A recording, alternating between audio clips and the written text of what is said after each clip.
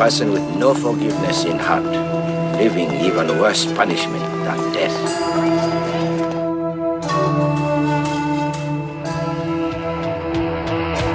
Paint the fence. Try to be best, 'cause you're only a man, and a man's got to learn to take it. Welcome to Now Playing's The Karate Kid Retrospective Series. It's not tournament, it's for real.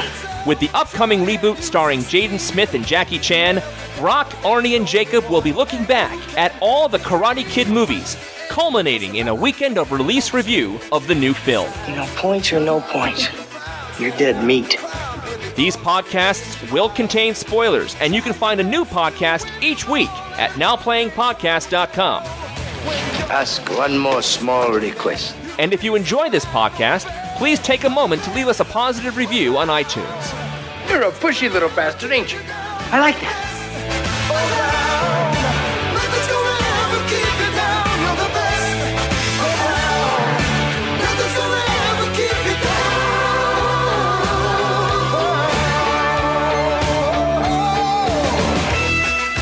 Today we're talking about The Next Karate Kid, starring Hilary Swank, Pat Morita, Michael Ironside, Constance Towers, and Chris Conrad, directed by Christopher Kane. This is Brock, and thank goodness I made it back for the podcast today. I flew back today from the monastery just outside Boston. I didn't think I was going to make the podcast. This is Jacob, and I've been teaching my spiritual leaders to dance because if your spiritual leader can't dance, they ain't worth being a spiritual leader. Hi, this is Marjorie. I am a Suntime host of Now Playing. So we have the girl Karate Kids, and then we have the girl co-host too. Well, that's what they did in The Next Karate Kid, is they just took out the boy. This is the next Now Playing podcast host. Exactly. See, they took out the boy, replaced it with a girl, so that's what's happened here. Okay, then.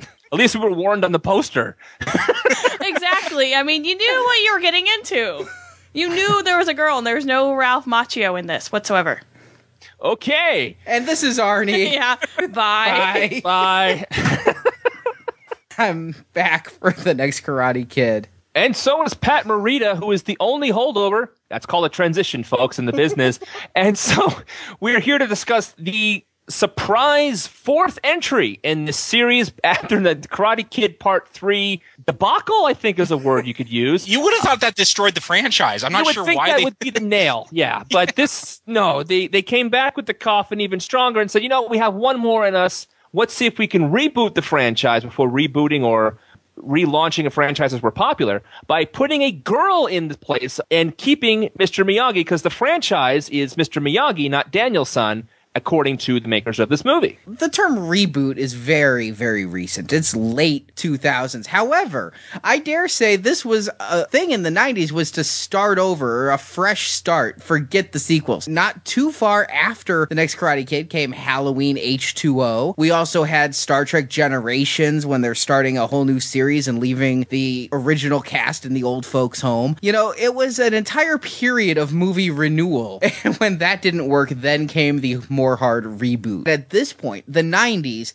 they kept trying to take something old and make it new again in certain ways. And so to do it to the Karate Kid, you know, it was one of the biggest franchises of the 80s for some people. I could see why they would try it again. And we have Oscar winner, not at this time, but later in her career, Hilary Swank as the new trainee.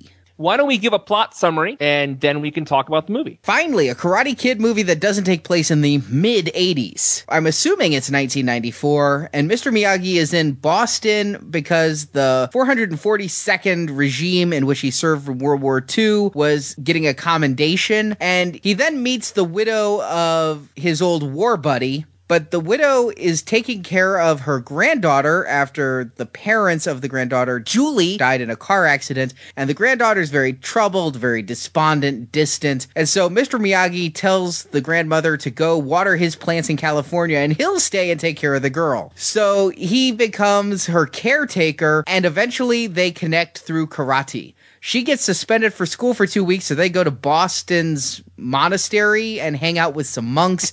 She learns karate and comes back where she has to face off against Colonel Dugan and his group of the Alpha Elite, who are basically hall monitors on steroids, as I take it. Is that what? That's what I figured they were. I wasn't sure. I had hall monitors too, but they turn out to be a football team in the next couple of scenes. They're a football team, they're the school's security force, and they're kickboxers, and they bungee jump. They're just extreme. The Alphas are led by Colonel Dugan, played by the wonderful in everything Michael Ironside. Agreed. Julie starts dating an ex-alpha, and so Michael Ironside tries to have him killed at a pier and blow up his car. And so Julie steps in with karate and beats an alpha.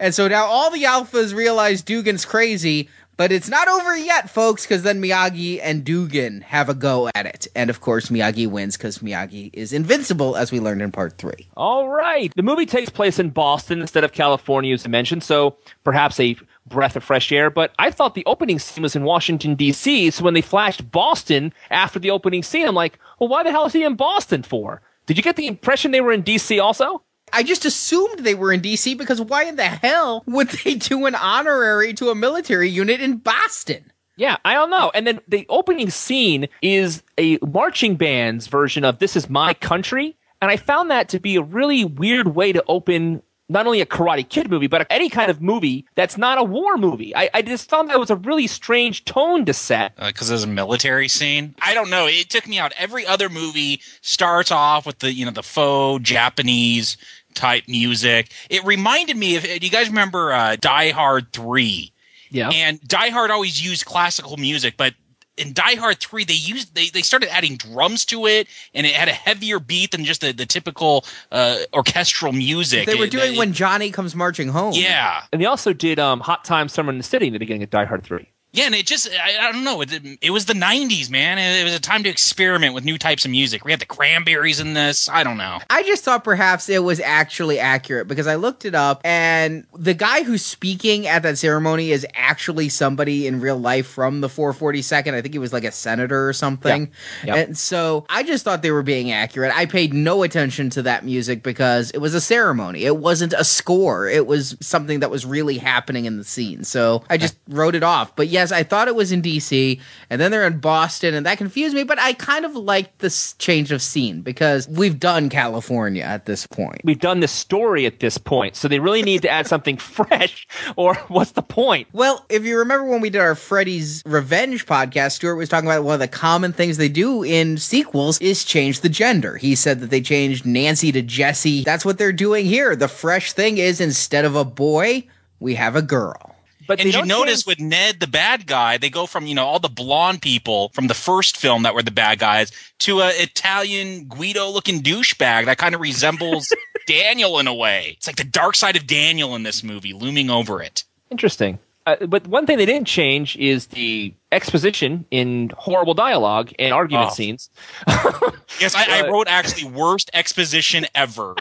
When she argues with the grandmother to get out to the audience, "Psst, my parents are dead in a car accident." Psst. I think all parents need to stop driving because how many movies is it that both parents are killed in a car accident? There's Halloween 4, you just got to stop driving. It's just too convenient a way to kill the parents. And get her out of the way. And so Arnie called it right in the summary. We have Miyagi deciding to take over for the grandmother to look over Julie, and everybody's just okay with that. And the premise is set that Miyagi will now mentor this girl. Can I say one thing that I did like that they did here? They kind Please. of amped it up a notch. The problem with Daniel was strictly the bullies in school, 100%. Here, Julie is very much lacking in self-confidence. She's arguing with her grandmother. She's like a real teenager, or at least what I remember being a teenager was like. You hate everybody, including yourself. So I liked seeing somebody a little more flawed than Daniel, somebody a little more argumentative than Daniel, because Daniel was always pretty game. He kind of got tired of painting the fence, but he was never too mad at his mom or, very little of that. I liked seeing that here in Julie. Yeah, I really like Julie. Well, I don't know if I really like her, but I liked the changes they made to the Daniel-san character with Julie. There's moments where Miyagi almost seems afraid of her, which you never got that with Daniel. There's a scene where he's like trying to get her to do the wax on, wax off thing. She's like, hell no, I'm going to the mall. And like, there's scenes where he just like backs away. He doesn't know how to deal with her. So I liked those changes. They did someone that was a bit more of a rebel as far as Karate kids movies go. So I liked what they did with Julie here. I can't argue with what you guys are saying about the character. It was interesting, and she did quite well with what she had, and she was a likable enough character as in the lead of this movie. I do have a question, though. Did her parents recently die? Because I kind of got the impression she was new in school. Yet I couldn't quite tell because it's like the principal doesn't know her, but the lead alpha guy does know her, but then the other alpha guy, the blonde one, doesn't know her. And so I just couldn't get a feel for how she related to her peers. I couldn't even get a feel for this. Was this a high school that they were supposed to be in? I agree. I kind of liked the first Karate Kid because they looked like they were in their early 20s, but this one is full back to Fast Time at Ridgemont High, where everyone looked like they were 35. And with these alpha elites, like, I don't know, what is this? Like, I'm like, are they the ROTC? I had no idea what the setting was for this movie as far as the school goes. I took it as high school. I eventually took it as high school as well, but it's much worse than Fast Times. I don't know what's in the water there, but every single guy is jacked. Every single one, including the nice guy, the boyfriend guy. They were the alpha elites. Yeah, some of the background guys look pretty scrawny. Let's talk about the Alpha Elites now. The opening shot of the Alpha Elites, you have a Michael Ironside in profile, waiting by his door, and then they have them walking in, feet first into frame, and it's the longest crotch shot you've ever seen in a Karate Kid movie, wearing the tightest pants ever, and they're walking, I'm like, what is going on here? And then I thought we were going to be in for another Nightmare on Elm Street Part 2 kind of stuff throughout the whole movie. And they walk in the frame and they're jacked. I mean, they're big. And these guys are supposed to be in high school. And I couldn't believe it. And then I was also confused, as we mentioned. They're hall monitors. They're some sort of authoritative figure in school. And that didn't make any sense to me. Well, Colonel Dugan has so much power that he's able to tell the principal, if she screws up again, she's expelled. Isn't this guy like a janitor or something? Like, I don't know what's going on. Is it like the John Goodman character in Revenge of the Nerds because he's head of the good football team and he can tell the dean what's what? I don't know. Yes, he has the best hall monitors in Boston. So he rules the town. If there was a hall monitor championship, there was like cheerleading across the country, they have these championship cheerleaders. They could be the championship hall monitors and go on ESPN and compete about busting tardy children or something. Well, seriously, these hall monitors, though, they took it serious because they did like kickboxing regimes. Where's your pass? Did you hear Dugan's no mercy, strike first, strike hard, no mercy speech? Here, it's like, the enemy is within. If a person spray paints our walls, re-spray paint his eyes. I'm like, whoa, so okay, we just got Hitler as the bad guy for this movie, basically. Yeah, I couldn't get it because they're out there, they're not playing football, they're kind of wrestling. It's not karate. I'm wondering what movie I'm watching at this point. I know I've seen Pat Morita, but he's done some other movies, and maybe I'm watching one of them. Maybe it's Karate Dog. In that scene, when you have Michael Ironside in the fire ring, whatever they called it, and they're beating each other up, and he's beating up these students, what kids will allow a teacher to beat the crap out of them? What teacher should beat the crap out of kids? Why isn't anyone coming to anyone's rescue? And Miyagi steps up. But why is Miyagi the only person in the world who sees this abuse of children on a school field? Because at that point, it's established it's a high school. That one scene helps you establish it's a high school. Before that, you had no idea. It could have been a college. And even then, at a college, it'd be inappropriate, but I could see it happening more than in a high school. I actually have some personal stories. I have cousins that were on the football team in high school, and it was stuff that was kept silent, but this kind of stuff does go on. You're kidding. With high school. No. I mean, I had a cousin who got his nose broken by his coach, and no one said anything because you just don't do that. You're the championship football team. You take it. So I think for hall monitors, I think it's a bit extreme. I mean, if this was supposed to be football practice, it actually didn't come off too fake to me because I know personally, people that it's happened to. Oh. It didn't come off as believable here, though. Agreed. No, it didn't.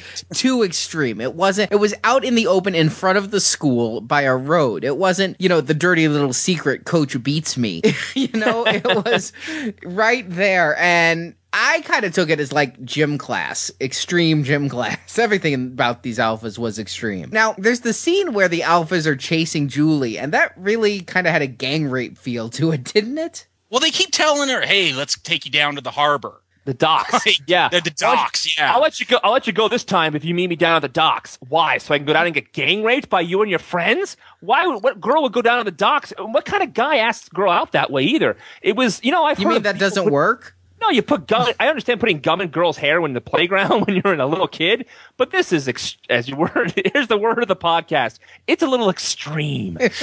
Come down to the docks. We can, take turns on you. It was horrible. Unbelievable. But yeah, the whole thing with the docks we'll get back to later. But I just found that the chase through the school at night, I found that they were waiting for her, weren't they? It was kind of like a trap. They suspected it was her. I think they knew about her Falcon on the roof from, I don't know if they followed the other alpha or what happened, but... Okay. Somehow they knew. But hey, you get the scene, like, I guess it's in the cafeteria at the school, and you have Julie, she's hiding in, like, one of these cupboards, and you got Ned, like, jumping around looking for her. Now, Jurassic Park came out in 93. This came out in 94. Did that scene not remind you of the raptor scene in Jurassic Park? Of course it did. Yeah. So the chase through the school causes Julie to be suspended for 2 weeks, but at this point, she is being trained in karate by Mr. Miyagi. Now, we've all seen wax on, wax off. Julie was having none of it, so he teaches her a new karate technique of babysitting. The best Nerf commercial ever. I'm sorry, if I had treated a babysitter like this when I was like 8, my parents would have treated me like Dugan treats an alpha elite, meaning they would have kicked my ass. Yes, I got that. Home Alone was popular at the time. Yeah, it reminded me of something like that. One of those Home Alone or something. Yeah, I agree. It was a montage of silly in the middle of this. Well, I guess it's kind of a silly movie, but when you have one scene about picking on a girl and being very, very physical with her, that whole scene about come down to the docks with us or you're in trouble, whatever, caught her smoking, and then you have this cartoonish-like scene with these 3 children, I guess it gave Julie a chance to relax a little bit and let her hair down, so to speak. But it certainly did seem like a giant step into Weirdland, considering what we have seen before. Now, speaking of her hair, I have one gripe. She's played as a very plain girl, which is very rare in movies at all. But there's one scene where, like, she asks Mr. Miyagi, "Why is my makeup all over the bathroom?" My question is, when did she wear makeup? I don't know. She was definitely into that 90s grunge where she was wearing the flannel and... cut-off jeans and... Cut-off flannel. So Miyagi sees her do the tiger jump when she avoids getting hit by the car. That clues him in that she could be a potential karate student. Yes, because she jumped into tiger position. Right. If that was his dawning moment of, I could teach her karate, isn't that why he's here? Because he was going to try to teach her something in the first place? What else was he going to teach her? So wait a second. Mr. Miyagi taught her grandfather. But didn't Mr. Miyagi tell Daniel-san he'd never taught anyone, and that's what made teaching Daniel-san special? Yeah, I mean, Arnie, how many plot holes are we going to find here? I agree, though. That is a big one. Because the whole first movie is built on that father-son relationship. Daniel doesn't have a father. Miyagi's son died during the birthing process. It was a special character development moment there. And yeah, we'll just throw that out. And Mr. Miyagi, maybe when teaching people during the war doesn't count. I don't know. Maybe he was lying to Daniel-san. Yes, you are my first. But it's with a girl, so it's different, Arnie. It's totally different. So they told me in high school. Nice. Yeah, so she gets suspended and they go to the monastery. Boston Monastery. How many monasteries are in Boston? And more importantly, how does Miyagi know of them? I don't know. Yeah. I didn't know there were monasteries in Boston, to be frank, so it took me all by surprise. So they go to the monastery, we have life lessons, and... I have a question. Can anyone just go to a monastery to hang out? Like, if I was feeling a little stressed, could I just hang at a monastery for a while? Well, Miyagi had to wait like 6 hours after you rang the bell. They're like, so I guess if you're patient enough, they'll let you in. It's like Fight Club. You have to stand on the doorstep for 2 days, and then they'll let you in. Exactly. The first rule about Boston Monastery is you don't talk about Boston Monastery. That's why we don't know about the Boston Monastery. You're not allowed to talk. So they go in the monastery and we get lots of life lessons and we get a whole bunch of karate lessons, and Julie finds her center and she learns to train blindfolded, and she Just like learns Luke. to Yes. The Force. Yes, that's what I was getting at. There's a line that's very similar to, I can't even see, how am I supposed to fight? Exactly what I have right here. And I was thinking to myself, gee, I wonder if that's going to come into play later in the movie. Also, what we get in this monastery, which I think we have to mention, is comedic monk moments. And I was trying Why to is think there to a myself, dance scene with monks? Because you can't trust a spiritual leader who doesn't dance. I totally agree with that, but still. Dude, it's monks dancing. To the Cranberries. This is not even a dance song. I seriously thought someone put LSD in my water at this point. choreography was great. They all were in sync with each other. Man, it was just surreal. These are some hip monks. I don't understand, honestly, and perhaps when we get later in this podcast, we'll discuss it as a more global theme, but this movie, it's non-linear. It's almost ADD, because we've got the Falcon on the roof, we've got the train yards, which kind of reminds me of Can't Buy Me Love with the old plane yards, but then we've got like this whole siesta in the middle of the movie where we go to a monastery. We forget about the Alpha Elites entirely. And the grandmother never comes back again, so she's forgotten. We just, like, it's like, truly, when she was suspended for 2 weeks, the plot was also suspended. I was wondering, what is the conflict of this movie? Karate Kid 1, very early on in the first act, Daniel has to train to fight in a karate tournament to get the respect from his fellow students. Karate Kid 2, again, very early on, there's going to be a fight for life or death as soon as, 3 days pass after Mr. Miyagi's father dies. Karate Kid 3, I mean, again, a tournament thing. It gets about there in a very odd manner, but that's the conflict. You know what this movie is building up to. I don't know what the next Karate Kid was building up to. I know there's Alpha Elites and that they were jerks, but there is never like a full conflict where, okay, we're going to have this fight and settle it until the very last 10 minutes. I knew nothing about this movie going in, and I'll tell you honestly what I thought. Going in blind, I thought she'd be fighting female bullies in a karate tournament at the end. I thought it would be that derivative of part 1. And then when I saw these alpha rapists, I realized she'd be fighting them, but I still thought it would be in a karate tournament, which is why I was confused when they're in that ring of fire, why they're not learning karate. I figured, it would be karate versus karate. Then finally, I did realize that, yes, it would come down to her versus them or him, but I still thought it was going to be in a tournament. Why not? I mean, 2 of the 3 movies we've seen ended in a tournament, and if you're starting over, why not keep what worked, right? But no, they go somewhere else. So, Jacob, I understand your point. There's no real conflict here. So typically when those things happen, even in character studies, there's some conflict if it's an inner conflict. But her inner conflict of her parents died and have all that kind of stuff is kind of given the light touch after she mentions. Yeah, so if it's all about inner conflict and helping someone find the balance, that was the theme in the first movie, it's not very well stated at all. Yeah, I said, I kind of like Julie as a character, but they don't do enough. Like you said, that I think that is a big part of this movie, and that's the part of this movie that I liked, is her coming to term with, her lot in life, that, her parents died and she has a chance to start over and not be have this tough persona. It's a Saturday morning, feel good cartoon. I liked it. It was done well enough, but yeah, you're right. It's not fleshed out in a nice round way. It's very flat the way they go about it. I'm going to say something different than Saturday morning cartoon, Jacob. I'm going to say this is the special Asian karate episode of 90210.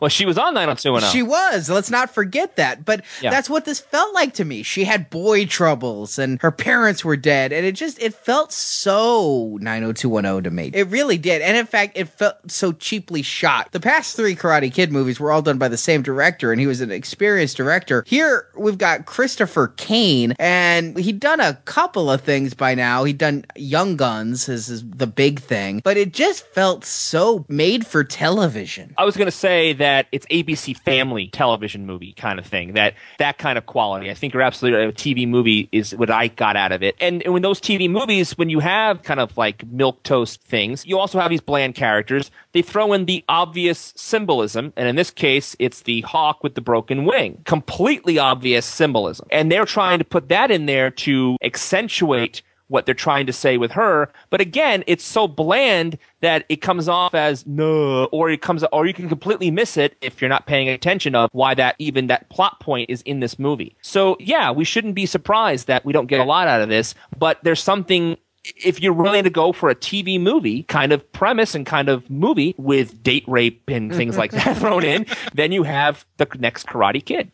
You know, the monks go back to Boston with them, which is ridiculous. Well, it was her birthday wish, Arnie. Yeah, her birthday, she gets one wish, anything she wants. And her wish is, I wish that you guys would come and visit me in Boston. Really? You've been this horrible biatch this entire movie, but 2 weeks in a monastery and your big wish, anything you want, is they will come and visit you. And then the second thing is a completely pointless arrow demonstration that is... What was the point of that?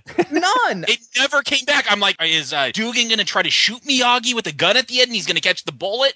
What was the point of that scene? It would be cool if that was like The Last Dragon. Why did they give her the arrow? She never does any. I mean, it's... Why do the monks go bowling? This is what I said about the non-linear nature of this movie. There is this totally irrelevant Monk's Day Out subplot. That comes in like an hour into the movie. It's like they wanted to give Pat Morita more screen time and more cool stuff to do because he was the name in this movie, him and Michael Ironside. He goes bowling and bets on the bowling match. This is pointless. The entire monks coming to Boston, they don't do anything. They alert Mr. Miyagi that Eric, Julie's boyfriend, is being attacked. You know, in the script, Mr. Miyagi could have heard the breaking glass. I know. I thought the monks were going to face off against the alphas, and it was going to be like 5-on-5. Yes. But the monks do nothing. No. I thought it would be so cool if the monks pulled out some kick-ass kung fu. Also, the bowling scene, not only did they have the first bowling scene, they keep it going with the mean guy who lost the bet. Turns out to try the Zen bowling stuff and then likes it. They keep it going so long as well. Not only was it pointless to begin with, but to keep it going was absolutely absurd. It didn't make any sense. I agree with you completely 100% that I thought we were going to have the monks at the end, even the odds out. And if not actually doing anything, just being bodies there to show like muscle with stern faces on. Maybe all the monks would show up like the lambdas at the end of Revenge of the Nerds. All those monks would just stand there and walk into a bass riff. And you know they would because they're good spiritual leaders. Yeah. I did like the birthday cake moment when they gave her the birthday cake. They drop earlier that it's her birthday coming up and the grandmother forgot it. And you know what? I forgot it too. Yeah. I did. I felt, oh yeah, they said it was her birthday coming. I forgot, just like her grandma. I guess I don't love Julie either. When they return to Boston, we find out off screen apparently because that of all the scenes in the movie they cut this and the boy asks Julie out to the dance. Miyagi, I thought was an interesting scene. I'm not saying it's awesome, but I thought it was clever that he teaches karate by doing housework and chores, but he teaches her how to dance by using karate. Yes, what a great reversal. I thought that was a small tip of the hat to, okay, that's sort of clever, but I liked it fine. If it was a little obvious, a little heavy for me, but I thought it was, I saw the whole time what was going on. I got that it was coming, what was coming. Yeah. Here's why I liked it, though, is you come to expect with a Karate Kid movie that there's going to be some mundane task that's turned into a killer fighting move. And this one, you don't get that. Instead, you take the killer fighting moves and turn it into dancing. It's a simple thing, a simple little clever whatever, but I liked it. It got me to smile. Yeah, it was very sweet. It was fun when the first movie, the first time you ever saw the movie with the wax on the wax off, the paint the fence, the reveal was such a great scene as we talked about in that podcast. Here, it was so obvious, but yes, it was a smile-inducing moment. I guess if this was like a dance movie and she was going to have to be involved in some dance off, then this would have really paid. Thinking about this should have been a dance movie, and she learned how to dance from karate. This will tie in very well to our Step Up retrospective series. This is the next Karate Kid, where it's a dance film. It's the Karate Kid Electric Boogaloo. Yes. The one thing you notice is you talked about the dance moves. I was kind of upset because Miyagi teaches her how to punch. 3 movies, Daniel's like, show me how to punch, and Miyagi won't show him how to punch. 1 week with this girl, and he's got out the boxing mitts, and she's like pummeling him. And she did all her stunts, it looked like. She did great. Did you notice her signature move, her crane kick, if you will, was like this leap. It's on the poster with the feet extended. That was like right out of Double Dragon, wasn't it? Wasn't that the main Double Dragon dragon kick. Yeah, it's Yes. where you do the flying kick. Yeah, this was Double Dragon all the way. This was the main jumping kick in Double Dragon. So can we get to the dance scene? The dance. Because Julie goes and Miyagi, who had no money last time, I guess Mr. Miyagi's Little Trees is doing okay. I wish there would have been a drop line about Mr. Miyagi's Little Trees or Daniel-san to let us know, did the business work out? Where are they now? None of that. But I guess it's doing okay because he buys Julie a dress in another awkward Mr. Miyagi scene, and she goes to the school dance. And this is where the movie gets really crazy. Because this is where the monks start going bowling, and then this scene where I was flipping out about what was happening. Let me explain what I'm watching. Is they're having a normal school dance, and then you get this angle shot up to the rafters, and you see 4 guys up there in black. I think they're about to rappel in with machine guns and start killing people like out of Die Hard or something. No, it's just the Alpha Extremes bungee jumping in the middle of a dance, and they're not bungee jumping to do anything. They're just bungee jumping for bungee jumping's sake. I have no idea what it was. They're like, well, Colonel Dugan said we could do it. But why would you want to? No, it made no sense. And this is the excuse to bring on the final fight. Do these Alpha Extremes have dates? First of all, the only girl we've seen them go after is Julie, who, no offense to Hilary Swank, but we've all seen Boys Don't Cry. She's not the most feminine of women. And they're all there at the dance. None of them are in tuxedos. They're all in this, like, black military garb, and they're bungee jumping. In what realm does this make sense? Karate Kid 3. That had its own twisted logic. This doesn't even have that. No, I have no idea. Like, maybe one of the film crew always wanted to bungee jump, and so they said, hey, we'll write it off as an expense. I don't know. And they crash into, like, what do you call those? A gazebo. Yeah, Gazebo. They crash into a gazebo. I again think that, like, they're coming to take over the dance or something. Like, it's a military operation. No, that was just an accident. Bottom line, they stopped the dance for no reason to have these guys bungee jump for no reason, and then one of the guys gets hurt. And Jacob's right, just so they can have the catalyst of Wits have the end fight, it doesn't make any sense. They're already pissed off at this guy anyway. What's the point? You didn't need this as the catalyst. You could have just had them waiting outside the dance mad that an ex-alpha is dating the girl who spurned the lead alpha, the alpha, if you will. Yeah, this scene is just, I don't know, man. We need to find a DVD that has a commentary on it and see if they offer any insight to this, because nobody is doing it. This movie did so horribly that everyone wants it stricken from their resumes. There's no coming back, bringing the band back together to do a commentary on this turd. So the alpha guy takes Julie home, and then the alphas smash the shit out of his car. during the makeout scene, this is the big love scene, and he gets his car smashed up. Don't you think this is when you call the cops? Yes, it is. And they bring that up, and Eric, the boyfriend, says, well, they're just going to lie to the cops anyway. Isn't that what cops are used to hearing? It's not like everybody tells the cops the truth and the alphas are the first to think of lying. Well, they are the alpha elite, so these are future cops themselves. So maybe the cops are going to give them a break. What cracks me up is he says, so come down and meet me at the docks. Dude, it is a trap. He is telling you to meet him down there because the other guys are going to jump you. Now, we all know this. He doesn't seem to care, and he goes anyways. Well, this is what men do. We go stupidly into things because we feel our machismo will win the day even if we break our nose. Yeah, well, I just thought that whole thing of meet me at the docks, I'm going to go down to the docks. What? Did you bungee jump off the roof and hit your head on the way down? Because this makes no sense. Why would you possibly go there? Well, he goes in his broken car, and Miyagi and Julie follow, and then they blow up his freaking car. Dude, they have the fire pits going on the dock, and then they light gasoline and blow it up. And I'm like, dude, I don't even know what movie I'm in. Michael Bay just took over. This is cut the umbilical cord to reality here. It really has. Michael Ironside is still in Total Recall, I think, because I want to know what high school kids blow up other high school kids' cars. We may TP their house, but we don't blow up their cars. That's just unbelievably extreme. And then Ironside comes up with some excuse if they try to blame it, when the cops come. No, he was just driving fast and got in an accident.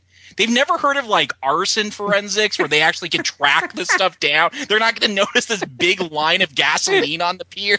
But it then goes a step further because they beat the crap out of Eric. And then Michael Ironside says, finish him. What do you think I've been training you for? So why is he training them to be murderers? Is he like assembling a squad of mercenaries or something? I'm telling you, he's Hitler. The bad guy in this film is Hitler. We need this movie to be a crossover. The Karate Kid meets The Substitute, and Treat Williams is one of the substitute teachers at the school who then steps in to stop the mercenary army. And the kids turn on Michael Ironside, not when they blow up the car, but when they wanted him to beat him more when he was already down. Well, he wanted them to kill him. He actually says later on, put her away later on. He actually gives the kill order about Hilary Swank. He gives it about Eric, too. He specifically said, finish him off when Eric is down, and this is, what have I been training you for? He wants Eric dead. This is the problem with Ironside and this Colonel Dugan in this film. You know, in Karate Kid 3, Terry Silver was a paper-thin cartoon villain. I at least got his motivation. He was just an evil guy. He dumped toxic waste. I have no idea what Dugan's motivation is in this movie. I honestly wonder if there's a subplot about him creating like a special hit squad to go invade Nicaragua or something. You know what this ending, I said in the last podcast that Karate Kid 3 reminded me of Rocky 3. This movie reminds me of Rocky 5. Rocky 5, Tommy and the Machine Gun taking it out in the street. My ring's outside. We both said it. Awesome.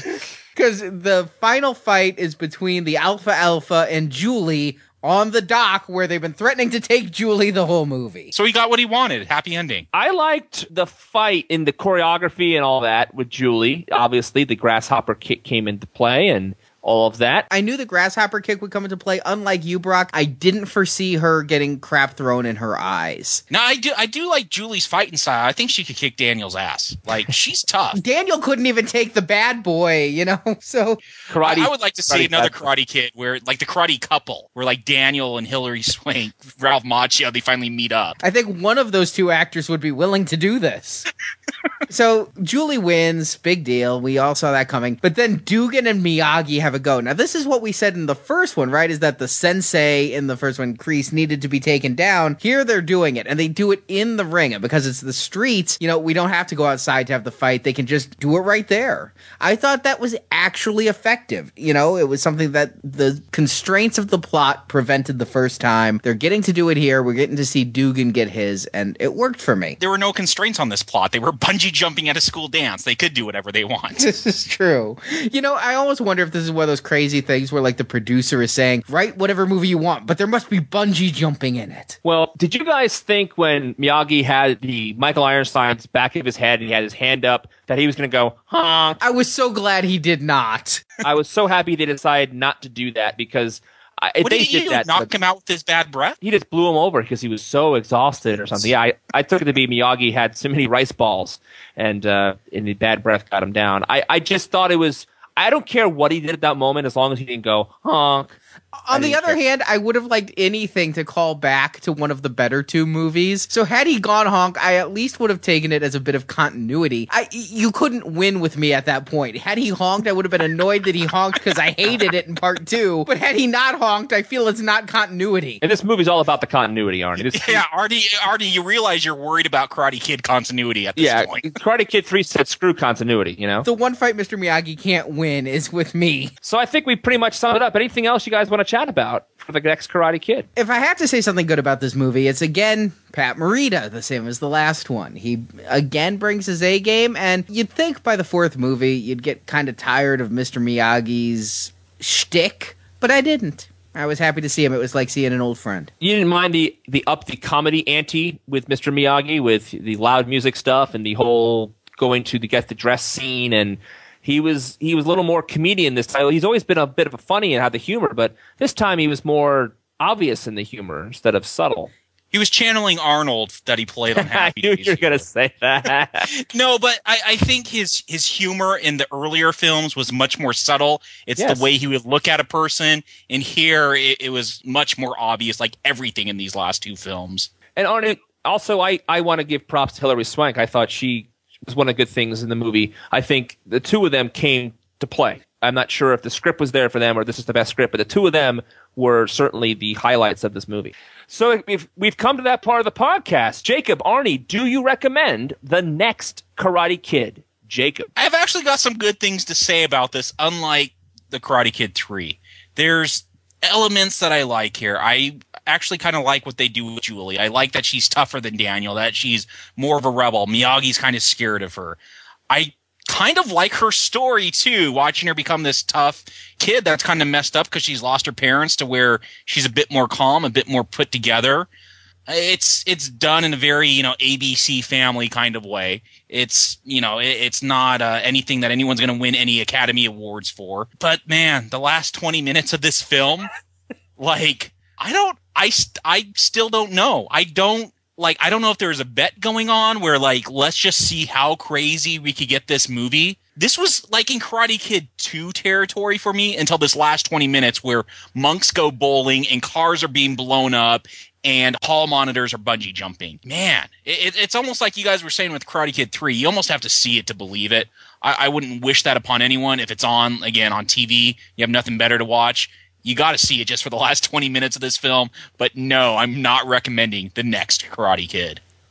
Arnie. Let me quote this movie. Sun is warm, grass is green, the next Karate Kid bites. No, don't watch this movie. Really, go watch the original Karate Kid. Seriously, whatever is good in this movie is a pale imitation of the original. And what's so bad about this movie is so bad. So bad. No, I don't recommend it. These last two sequels, they missed the heart of the original movie, The Karate Kid, the one that we love so much. It's just completely gone. But this movie kind of gets a little bit more of that than the last one does. But that being said, you know how we always talk about the kids movie, the family movie? This one, to me, reeked of family movie, even though we had those couple of things about, gang rape you if you go to the docks. But that whole part aside, of course, the first one had the joint. They had some marijuana, and they had the whole thing about the internment camp. So there are some serious themes in these movies. But the point is, this one reeked to me of a family movie. ABC Family, we've mentioned that a few times. This is the kind of thing I would think you would see on ABC Family. And you could even cut that one little scene out and show it on TV unedited after that. I mean, it's that kind of movie. And will kids like this movie? Can you put your kids in front of this movie and know that they're watching something that is not going, to be horrible for them to see? Yes, it's a very big family kids movie. The problem with me on this is that a good family movie, the parents are entertained too, and they get something out of it that may or may not be different than the kids do, ideally different. Like Pixar movies have different levels of enjoyment for depending on what age you are, for example. This one is just, there's more there to enjoy than the Karate Kid 3 for parents if you have to sit there watching it with your kids. But honestly, it's a pretty lightweight kind of movie, and I can't tell adults who are typically our audience here to watch this movie, because I can't recommend this movie. We have seen much worse movies than this, I think, but not many. But it's not really geared to us. It's geared towards children in my mind. And so if you're a child, check it out. But honestly, for our typical audience here at Now Playing, no, I can't recommend it to you. So it's a split level recommendation thing. Kids, yes. Adults, no. So if you like this podcast and our Karate Kid series, please go to our website and check out our other retrospective series. We have Back to the Future, Star Trek, Terminator, even Friday the 13th, a whole bunch of different kinds of series, and you can find all of those in our archive section. If you like to join the conversation, go to our forums. There's a link to that on our homepage, and you can discuss this movie and any other movie we've discussed in other episodes with other audience members just like yourselves. And again, if you do enjoy Now Playing podcasts, please go to iTunes and leave us a positive review. The best kind of advertising we can hope for are fans like yourselves leaving us positive remarks so other fans can join in the fun. So please leave us a positive review if you like us. And also you can find us on Facebook, follow us there, and follow us on Twitter. We're all over the place. So Arnie, Jacob, we have come to what we have done this retrospective series for. The retrospective is over, and now we are looking forward to The Karate Kid. I have gone into each of the later movies in this series with unwavering optimism, and I do so yet again. Good for you, Arnie. Take the high road. I'm actually kind of intrigued. The trailers don't scare me away. So I'm going in more optimistic than I did with these last two Karate Kid films. So with the new movie, I haven't seen a commercial. I haven't seen a trailer. I've seen nothing. All I know is who's in it.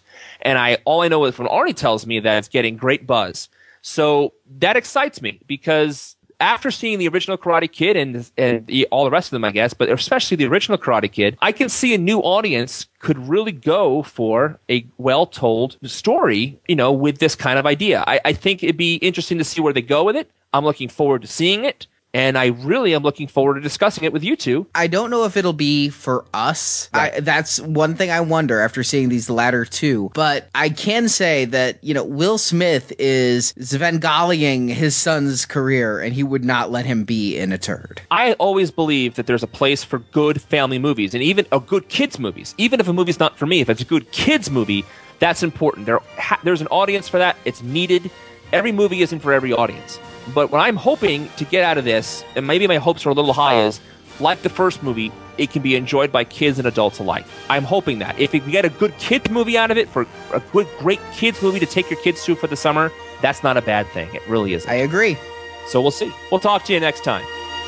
Hey, Mr. Miyagi! We did it! All right!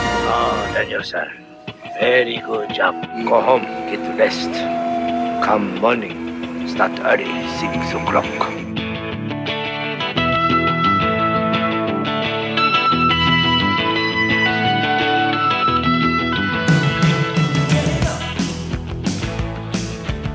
Thank you for joining us for this episode of the Now Playing Karate Kid Retrospective.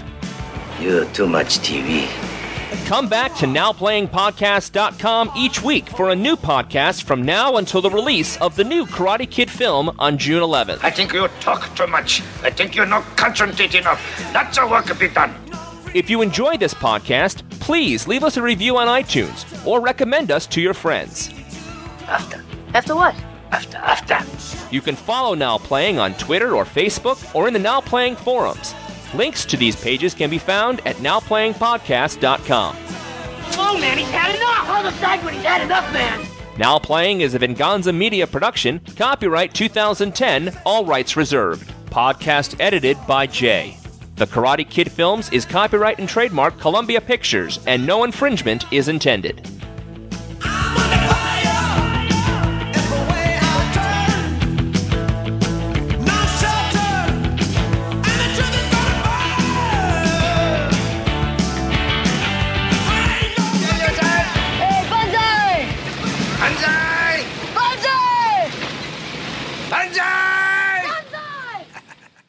You knew there was a girl, and there's no Ralph Macchio in this whatsoever. Okay. And this is Arnie. Yeah. Bye. Bye. Good one. the long pause of both Like, thanks for the warning. Oh, that was so worth it. I don't know what to do. He hooks up with... Hooks up sounds like it's sex. It's not. And he... Is Marjorie there? Could she do the summary? Rewatch The Departed. There was no monasteries in that movie. Yeah, but I don't exactly consider that the Fromer's Guide to Boston. Still... Good Will Hunting, there's no... There's no colleges in The Departed either. Does that mean there's no colleges in Boston? Yes, they gave her a special pink belt because she could do flashy moves, but none of the basics. Yes, I read that on IMDb as well. Yeah, we can both surf the web. How talented are we? Amazing! But Amazing.